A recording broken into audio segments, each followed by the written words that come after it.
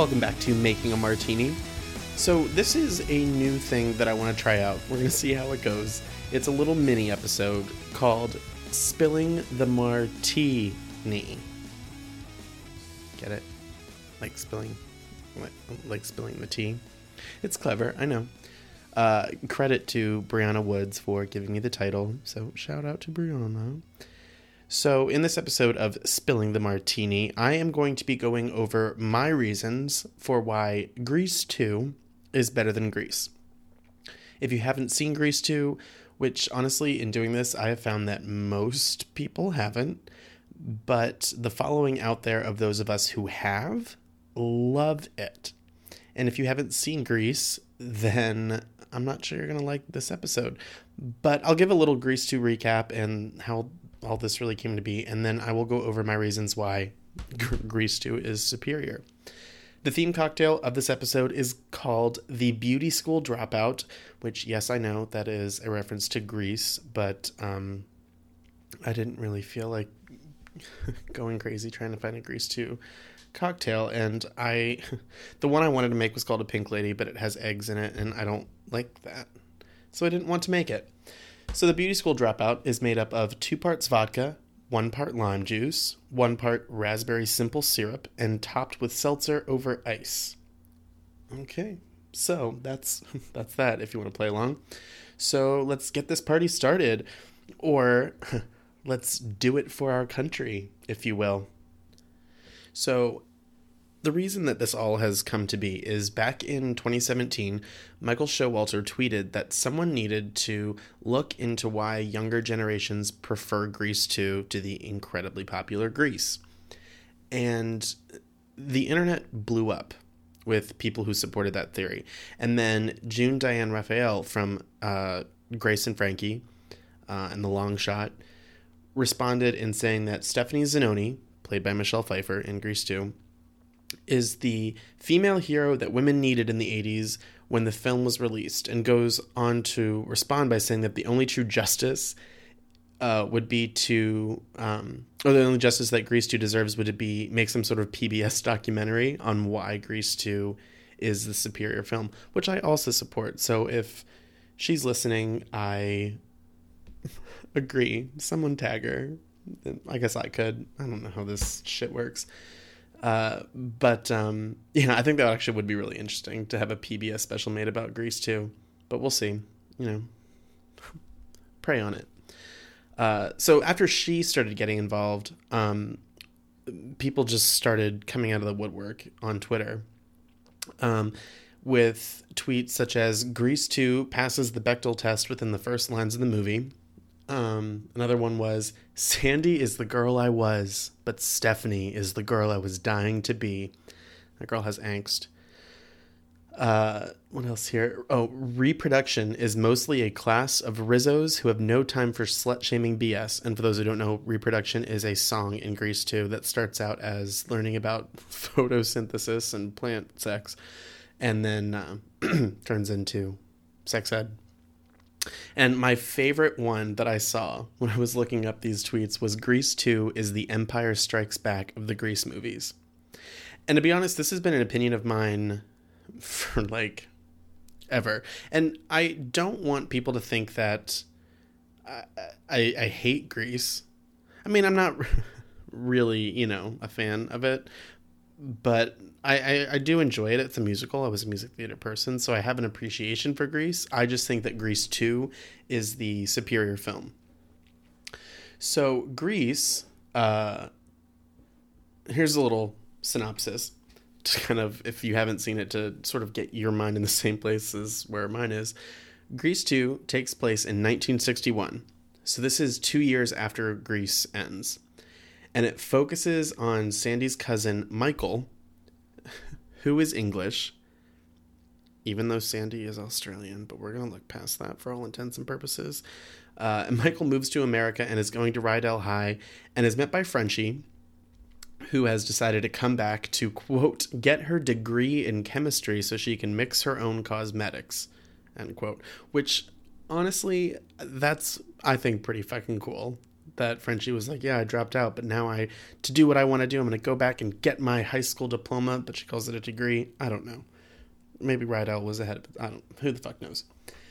Anyway, so Michael, now at Rydell, falls for the head of the Pink Ladies, Stephanie Zanoni, the Michelle Pfeiffer character, who has just broken up with the main T-Bird, Johnny. So he's sort of like the quote-unquote replacement John Travolta. She breaks up with him because she doesn't want to be someone's property, which thusly puts her whole reputation on the line in regards to the Pink Ladies and their loyalty to the T-Birds. So things happen, life goes on. Michael gets up the courage to ask Stephanie out for a hamburger, which is also the way to my heart, to be honest.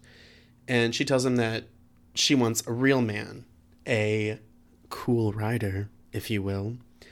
So Michael decides to do the homework for the T-Birds to make money to buy his own motorcycle so he can impress Stephanie, which he does, but plot twist, he's wearing his helmet and goggles so no one knows that it's him. And if anyone has a problem with that plot point, may I just say that people totally buy that Batman isn't Bruce Wayne, and literally it's just his forehead and his nose that's covered. So if you're like, oh, this movie's so stupid because you could obviously tell it's him, fuck off, you don't belong here. Get out.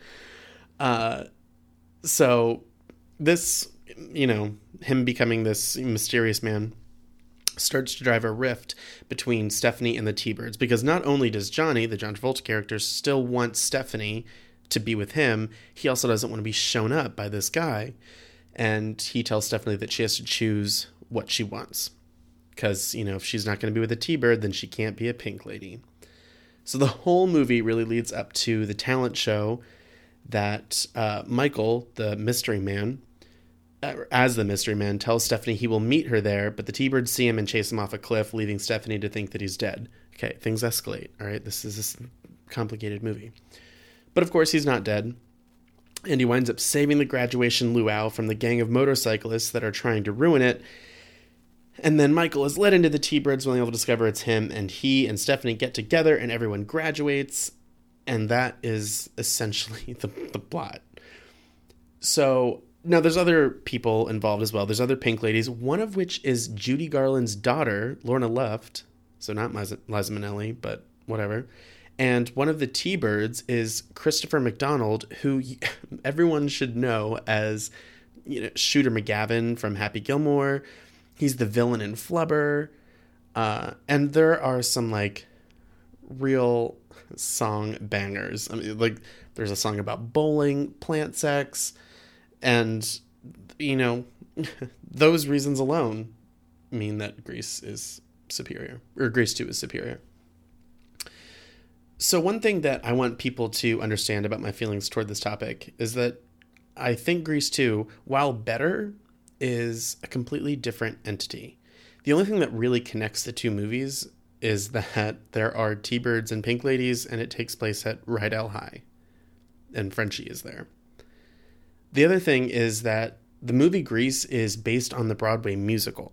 So, yeah, the musical came first, and then they made the movie based on it. There are a few differences, some pretty big ones, and then some things that I just think are tragic that didn't make it into the movie. One of which, and I think it actually might be my favorite song in Grease, is there's a song called Freddie My Love that's cut from the movie, and it's put somewhere else in the background, which sucks. I love that song. And then the Grease Lightning song is actually Kanicki's song, and they gave it to Danny. So, I mean, probably because it was John fucking Travolta, but whatever. What else here? Oh, Sandy doesn't go to the dance in the Broadway musical. Danny actually takes Rizzo, and Sandy, I think, shows up a little bit later. So the villain in the movie, the guy with the marks all over his face, who also is the villain in Grease 2, so he's another character that comes back. But that character is not in the musical, and apparently his name is Leo. I don't know. That's just what IMDb said. In Grease 2, his name is Balmuto, but in Grease 1, he never has a name. I don't know. But he's not in the musical. And let's see here. Oh, Hopelessly Devoted to You was a song that was put into the movie and replaced another song called It's Raining on Prom Night, which is also a pretty good banger. Also, the drag race with the cars and the carnival scenes are not in the movie. They never happen. They were just added in. And subsequently, You're the One That I Want was a song that was written for the movie and was not in the musical. They added it in later.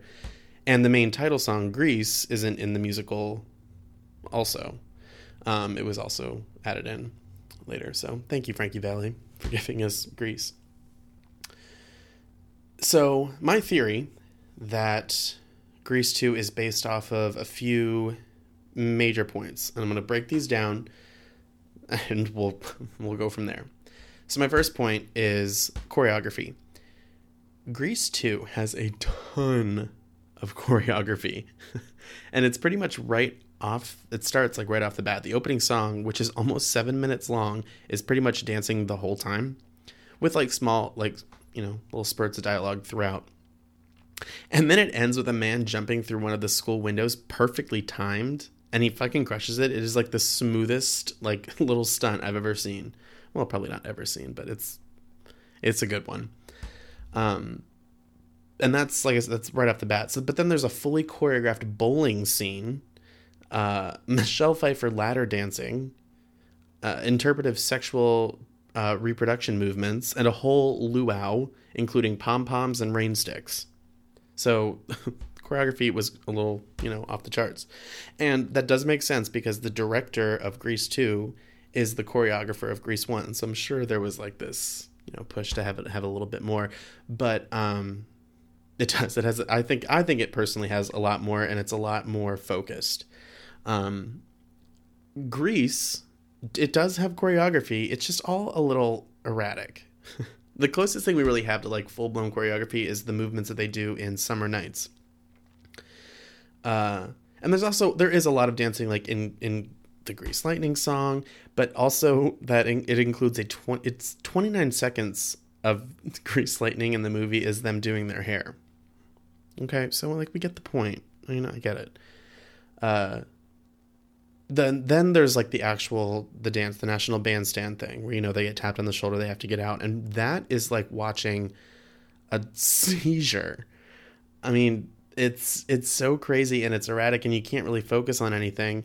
And then, yeah, it like starts to like, you know, balance itself out and like as people start to leave. And then, you know, the whole Danny, Sandy get, you know, they're the last ones and then Cha-Cha takes over. So, I mean, then it's like a little bit of choreography. And then at the end, obviously, in the We Go Together, there's a lot, and there's people riding rides and all. But that's like the other thing. Like, Grease 2 didn't really have a whole lot of... Grease 2 didn't have any carnivals. They had a luau and they danced for it. So there's a difference right there. So I would suggest to anyone, go to YouTube and look up Score Tonight from Grease 2. That's the bowling song. It's also a double entendre for sex. And then look up We Go Together from Grease and decide for yourself. But, you know, me personally, I think I'm right. The next thing I want to talk about is the T-Birds. Okay, so the T-Birds in Grease are essentially the heroes of the story. And I put that in quotes. You can't see it, but I did. Because we see them as the cool guys who are fun and the epitome of what a high school boy is. And we see how they act throughout the movie, and it actually winds up just sort of being like your stereotypical high school douche, which is fine. I mean, when you look at high school and the hierarchy, you need those tropes. And I mean, to be honest, in certain circles, I was kind of a stereotypical high school douche. I might still be. But that's, you know, kind of just how they were in Grease. And then in Grease 2, the T-Birds are really more of like the comic relief. They aren't really cool at all. It's sort of like they saw Grease and decided to parody it in Grease 2 with like how the T-Birds acted.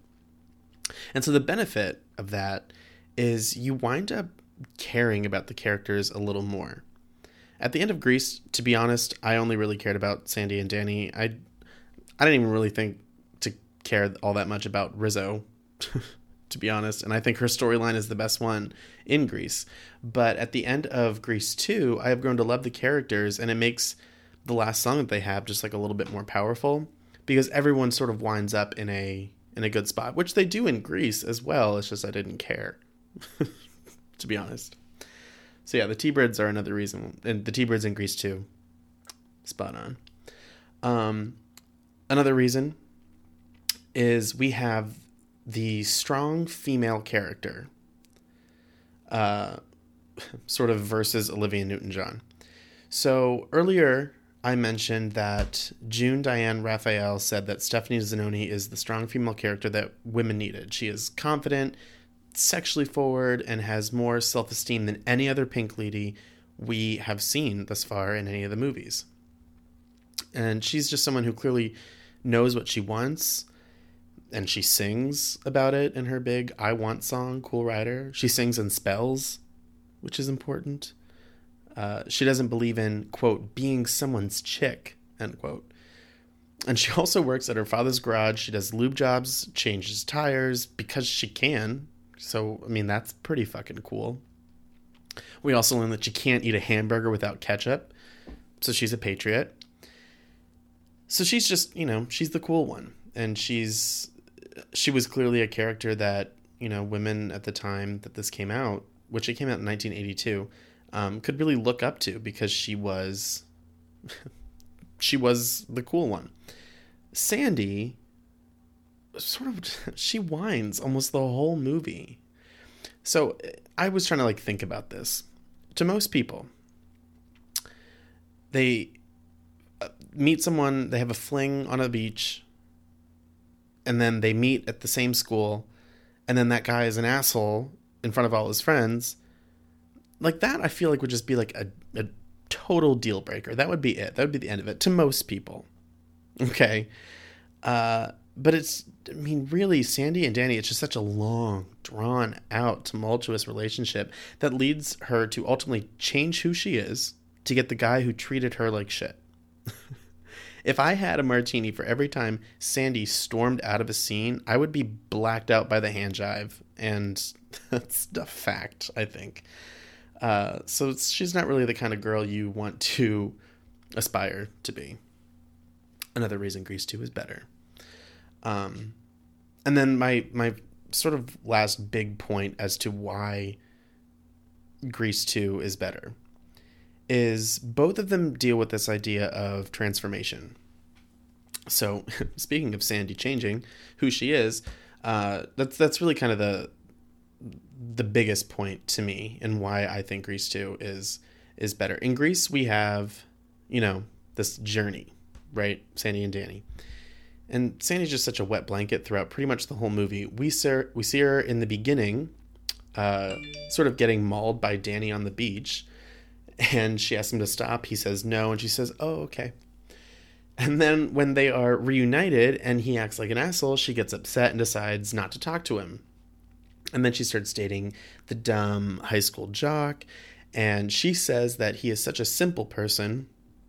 So then Danny takes up track and trips and falls, and Sandy takes him back and dumps the jock. And that storyline of her dating someone else is 10 minutes. It's such a quick, she's such a flake. God, she's the worst. So then they go to the dance happens. Danny dances with Cha-Cha, the best dancer at St. Bernadette's. Sandy storms out, but then they're at the drive-in, and he tries to give her a ring. He tries to rape her, and she leaves. And then in his song that he sings, the whole Stranded at the Drive-In Sandy song, there's a line in there, something along the lines of why he was questioning why she left. It's okay, maybe she was, I don't know, trying to avoid the date rape, but whatever. And so they're broken up again. And then Danny wins a drag race, And Sandy decides that that is the reason that she needs to change who she is. And that all happens very, very fast. And then she's in her patent leather outfit and she can smoke. And that's Sandy's transformation. In Grease 2, they switched the gender roles on us. And it's Michael who ultimately makes the transformation. But the journey is totally different. So we discover that he has feelings for Stephanie. He asks her out. She says no, tells him why. That he's not the tall, dark mystery man that she's craving. So he hatches this plan to win her over by buying a motorcycle, learning how to ride it. And then in doing all of that, he kind of becomes a bit of a badass. He saves the T-Birds at a bowling alley rumble and jumps over a cop car. And then he takes Stephanie for a ride on his motorcycle while she's like super crazy busy at work and everyone's yelling at her. And he takes her away from all that. So metaphor, maybe, I don't know.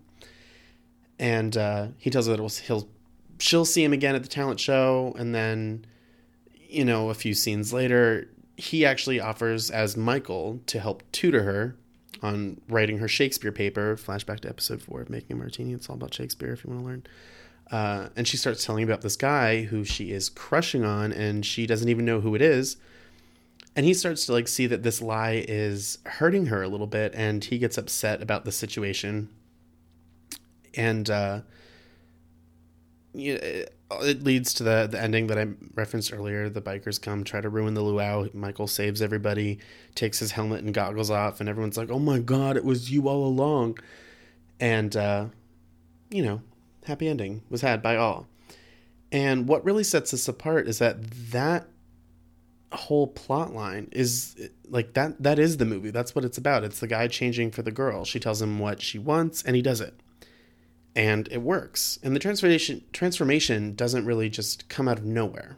And I think that is why I think that's the biggest reason why Grease 2 is better for me. It sets the right example of how relationships really work. I mean, we have a character that decides he is going to do what he can to win over the girl that he likes by trying things that she's interested in. And then ultimately, he winds up liking it at the end too. And in Grease, we have nothing to support the fact that Sandy likes wearing leather pants and smoking. Like at all. So those are my reasons. You may disagree. That's fine. Put it in the comments. Let me know what you think.